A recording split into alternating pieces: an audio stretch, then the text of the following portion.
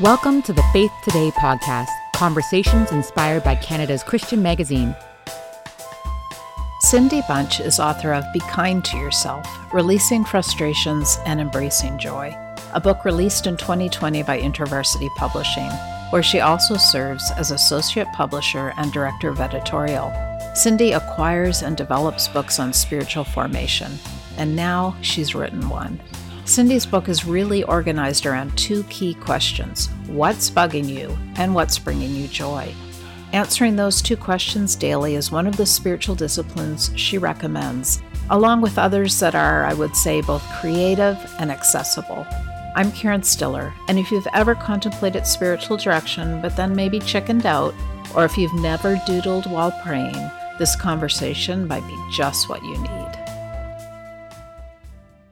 Cindy, I would love for us to start with those two powerful, simple, kind of anchoring questions for your whole book, but also for our lives, which: what's bugging you and what's bringing you joy?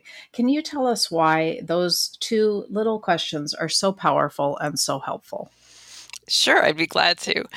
It started for me when I was reading a manuscript, actually, in my editorial work by Jem and Alan Fadling called What Does Your Soul Love? And in it, they use the phrase, notice where you are bugged, when they're talking about how to connect with God, how to be aware of God's presence near you. And something just really hooked me about that beyond kind of the editorial work I was doing. And so I kept that in mind and sat with it later and decided to make that part of a practice of rethinking the examen. And the examen is a practice from St. Ignatius that each day doing a review of your day by looking at where did you feel close to God and where did you feel distant from God. And so those are the closeness to God is a consolation, the distance from God is a desolation. However, the way I have always heard it taught and kind of how it ended up landing for me is it would be all the things I did wrong in the day is what I would sit and think about. And so, and usually it's taught to do it at the end of the day. And so I'd be getting ready for sleep and I'd be thinking all these negative things, basically. Right. And, we do need to review places maybe where we've sinned or fallen short and confess those at times, but it wasn't a good pattern for me. So I decided to practice it in the morning and to shift the question just a little bit to this question of, first, what's bugging me? And second, what's bringing me joy? And what it allows me to do is to release all the things, the little naggy things that are annoying me, that where maybe I tripped up the day before, or I lost my temper, or just had something really frustrating happened during the day, or am still mulling over a conversation or whatever. By writing them down, I kind of can release them. And then I'm able to turn to the things that bring me joy, which are the things that remind me that God is near, that God's close to me. And they can be just small, ordinary things like going for a walk and noticing a bird, or the lovely meal my husband cooked for me. And again, just writing them down and taking note of them. What I find then is as I write some of those, then more comes and more comes. And so that's the idea that, bring up gratitude just leads to more gratitude over time. And so it's not just like the thing that bugged me the most about yesterday. It's a list of, and it's not just the one thing that I had fun with. It's more a longer list. It's not just one thing. It's usually, it's multiple things, but I don't take a long time with it. I make it pretty simple and usually do it even in, 5 to 10 minutes, but it's kind of a routine for me to just take a little time to note those things. Is the bugged list longer than the joy list? So sometimes it is, but more often the joy list is longer. And I think I started maybe because I think maybe when I started out, I was more interested in what's bugging me and getting those frustrations kind of out of my head and being able to process and move on with things. I've discovered often the joy lists are longer as I've gone along. And so one of the fruits of writing it down is that I can go back and look at those lists. And that's what I've encouraged people to do in my book, is to just try it out for 30 days. And then you can take time to review and see what are the patterns? What are the patterns about the things that are frustrating you that you might be able to change in terms of how you react to life or how you think about things or approach things? And likewise, what are the things that you really love that you could bring more of into your life? And that's where, so we got this ancient practice from St. Ignatius, becomes about really self-kindness for me, is taking the time to notice what's going on inside yourself and taking time to draw near to God, which is really at root the thing that brings joy. Yeah. Are you a person who kept or keeps a gratitude journal? Like that was sort of a thing a few years ago. Yeah. I've tried that from time to time, and I like that. So somehow this works a little better for me. And maybe because of the honesty piece of it, of also saying, there's the two sides. Right. And sometimes even the same things can be, fruit for both irritation and joy. And that, again, is just sort of part of life. Yeah. The dinner my husband made me and the mess he left behind. There you go. Exactly. One thing I really appreciated about your book, and I think you alluded to this when you were just talking about the examine, but the whole sort of shame question, so that it's not just what's bugging us, it's that what bugs us. It bugs us that it bugs us. And then we might get caught in this place of feeling, like, oh, I'm such a wreck or something. So, and which goes to the title of your book, Be Kind to Yourself. So can you speak into that a little bit, how we learn to be kinder to ourselves by maybe forgiving ourselves our list of things? Yeah. So all of this sort of connects into what I call the inner critic, or it's the voice inside of you that is telling you that you are bad, that you are failing, that you're going to fail if you haven't failed yet. And will keep bringing up the negative. There's some ways, sometimes the inner critic's right. Sometimes the inner critic, in other words, is conscience and is telling you something you need to take note of. But the inner critic can lead us to this place of shame, more than repentance. And that's where it's a negative.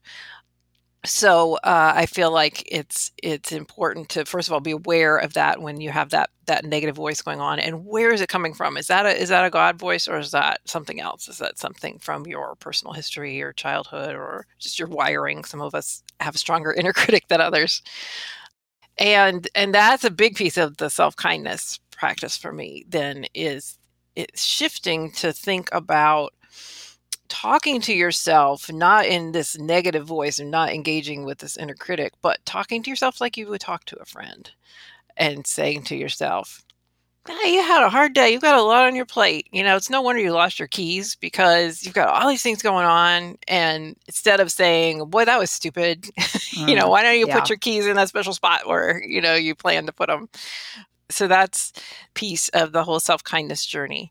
And then for me, again, self-kindness. So self-kindness has become kind of a buzzword during COVID, really. It's gotten, you hear it a lot, and it's part of what we all need to do, is give ourselves a little more grace in this season.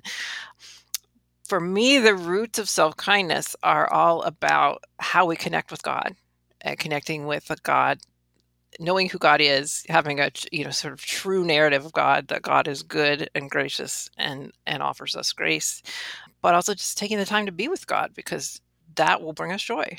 Yeah. So we're talking way beyond self-care here. Exactly. We're talking about our relationship with Jesus and how we can be more attentive to that and receive that grace, I think, in a fuller way. Yes, that's right. And then, of course, maybe we'll be nicer. and that's right. So part of so the scripture root of this is that we love one another as we love ourselves. So I think the fruit of being kinder to ourselves is that we become more empathetic towards others as well. Yeah. So you go, in your book, you go through a number of spiritual disciplines, kind of, I would say, lightened up, made accessible, even fun, if I may say, in a couple of places. That was my goal. I have collaged since reading your book. Oh, good. Yes. But I think sometimes with spiritual disciplines we do, or I certainly have done this thing where I think, well, I'm not doing it right. And my Bible reading table is not good for Instagram. And there's nothing pretty about what I'm doing. And I fall into that trap of comparing or trying things and then giving them up and feeling badly about it. Can you, I don't think I'm alone. Can you speak into that? Yeah, I think that's wonderful.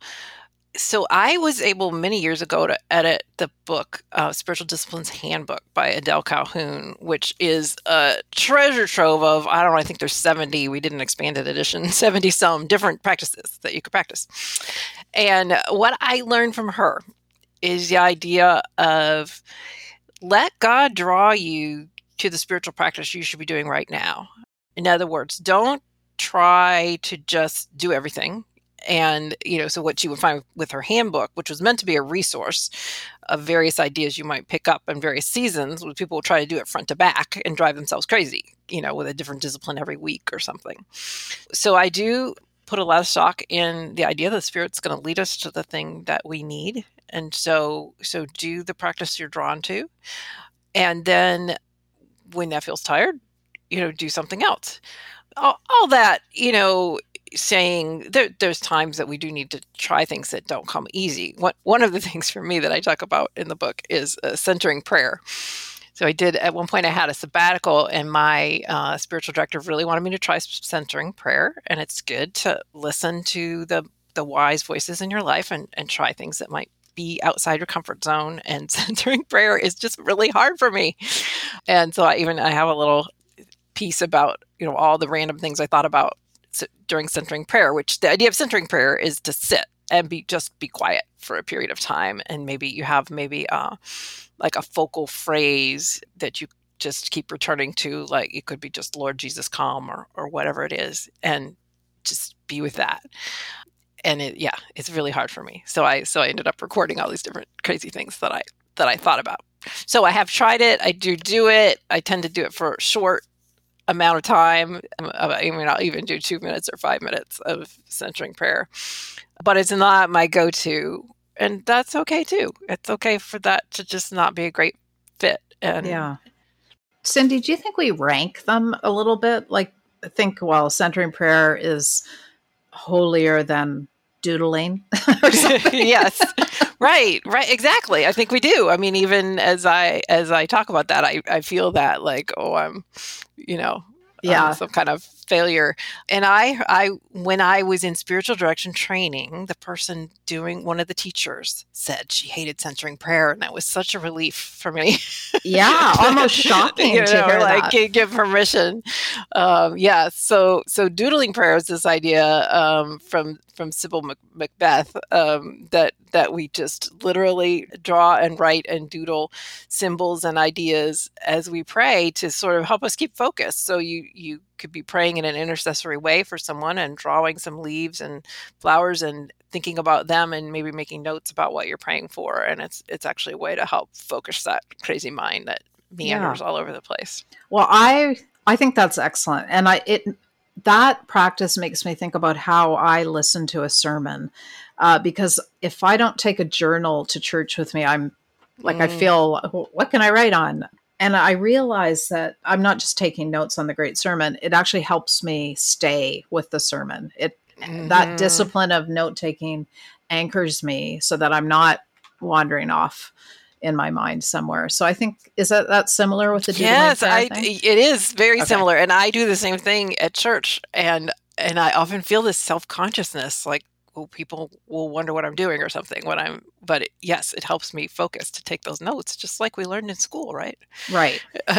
Exactly. Tell me some more favorites for you then. So doodling prayer is one. What other practices from the book would you like to tell people about that you especially resonate with? Sure.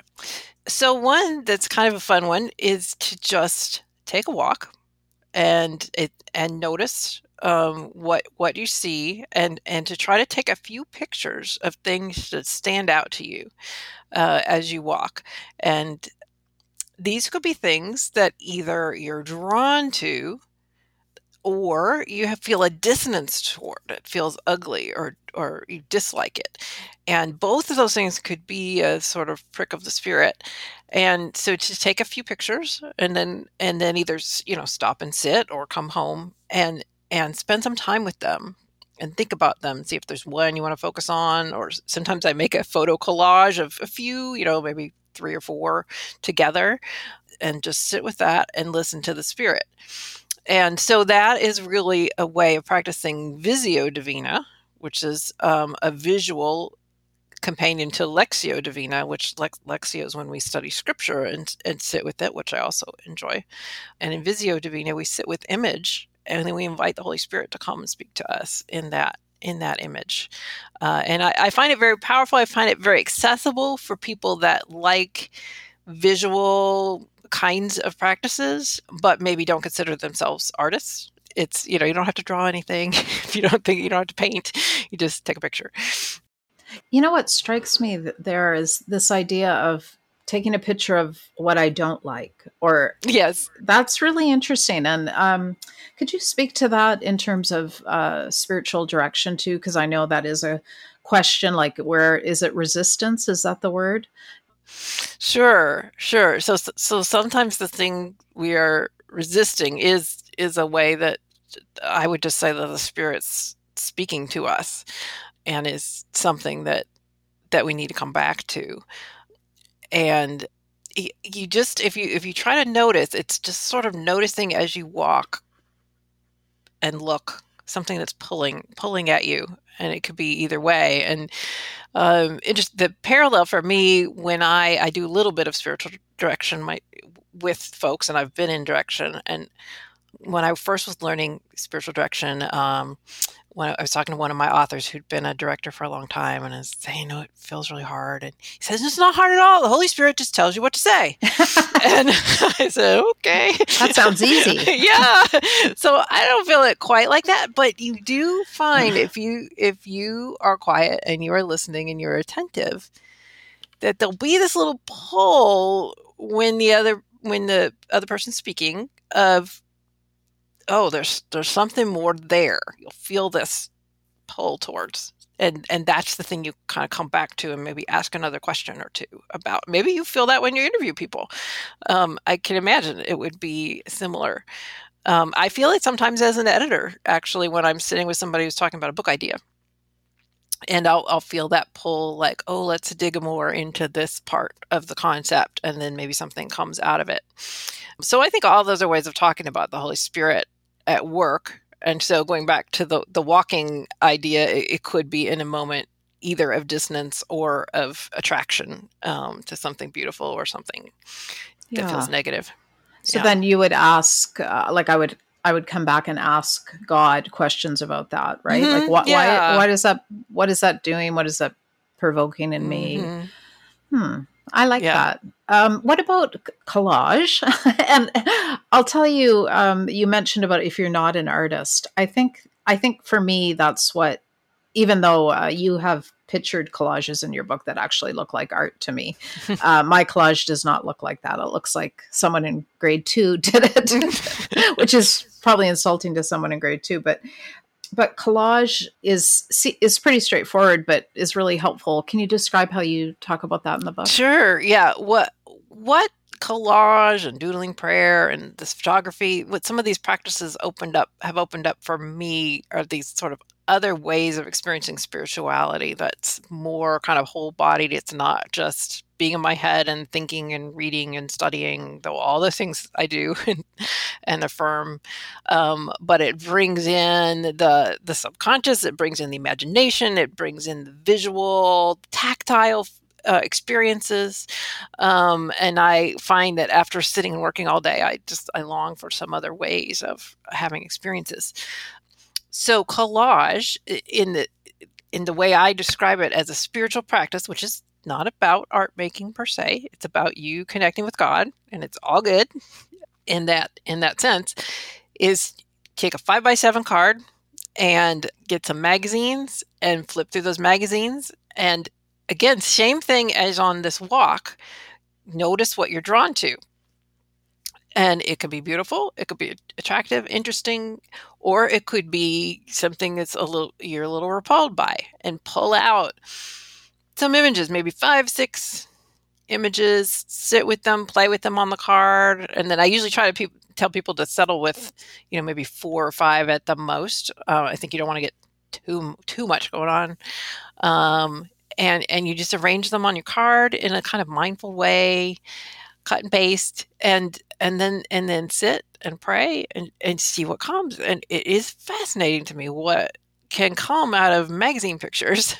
And I've had a chance to do it in different group settings, and it always surprises people what can happen with them. And I think it's again because we're inviting God to come into this experience and be with us, and also either writing about it, or even better, having somebody else to talk to about it, about what you've done, and it will sort of brings out layers of the meaning of what's going on in the collage. Yeah, I'd love for us to talk about the biggie. So here I go ranking them, but I think spiritual direction is really a wonderful but scary thing for people to contemplate. And for me, I've started to see a spiritual director just in the last year. And I'm, trying to encourage a couple of, I would say, reluctant, frightened friends to think about doing it, because it is a bit scary and mysterious for some of us. Can you talk about sort of what spiritual direction is, and, how it typically looks for people? Yeah. So throughout the book, I narrate a little bit of my journey in spiritual direction. And that was part of really what prompted me to want to write the book, I think, was thinking about that journey, which was about an 18-year experience with one director. Spiritual direction is kind of the opposite of what it sounds like, which is it's not very directive at all. It's really just sitting with another person. So spiritual companionship is another term people use that might be more helpful in ways. So you typically meet for an hour a month, and you just talk about your life with God, mostly, though you might talk about all sorts of things, as we do. But it's different from counseling in that it is about your spiritual journey. And so when I started out, and I narrate about this in the book, I started direction when I was separated from my husband and going through a really hard time.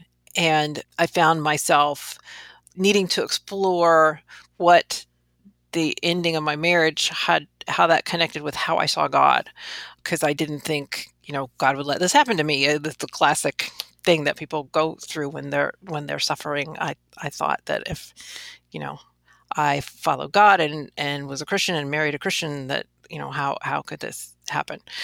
So I was processing a lot of theology, really, and my director helped me a lot through that and helped me to see, ideas about God that I had internalized, even though I knew kind of better from if you'd asked me what I thought, it was different than how I really was seeing my own life. So it was a great help to process some of those ideas about God. And then also just as life goes along, a lot of our conversations as my son was small were about how do you get in any type of spiritual practice or spiritual life, in the midst of raising a child. And so we would talk about those kind of practicalities. We talk about experiences that I would have when I was like on retreat or making a collage or, those kinds of things, a chance to process what's going on with God. Most directors are mostly listening and asking questions. Every now and then, like I mentioned, my director encouraged me to try centering prayer. It might give you why don't you try this? But usually it's very much the director helping you process. That's beautiful. So you have this job that you're an editor with IVP Books. And so I'm thinking, as you were speaking, I was thinking you are immersed in spiritual writing a lot of the time in your work life. How has that fed into your life in the last number of years and your growth as a follower of Christ? Oh, I'm so grateful. Yeah, it's been incredibly rich. the people that I've gotten to know and learn from, and kind of just getting the inside track on so many of these manuscripts, and getting to think about spiritual concepts with folks, and ask them my own questions sometimes, So it's been a great journey. It's part of why I leaned into doing my own spiritual direction training, as I did feel like it would help me as an editor. That's spiritual interesting. formation books. Yeah. Okay. And I think it does. I think the work of a spiritual director is not unlike the work of an editor, where you are trying to listen and draw something out in someone. It's been a wonderful journey. I'm very grateful. Well, what would surprise people the most about your work as an editor? What surprised me the most is how little time I get to spend reading. I got into it as a young person because I thought, I read books all day. And of course, I spend so much time on email and, on the phone or Zoom or whatever. And I enjoy that. I do enjoy the relational parts of it. I've managed to work my way up to management, so now I spend even more time on budgets and things like that. But there's a lot to the making of a book that doesn't actually have to do with reading a book. Yes, yeah, I'm sure. Reading, and I'll sort of land the plane here, but reading is very important to the spiritual life, and you talk about it in your book, and even something that I had never heard of, but all my senses woke up when I read reading retreat. Mm-hmm. I just love that idea. So literally giving yourself permission to go away and read. Mm-hmm. Isn't that great? It was, yeah.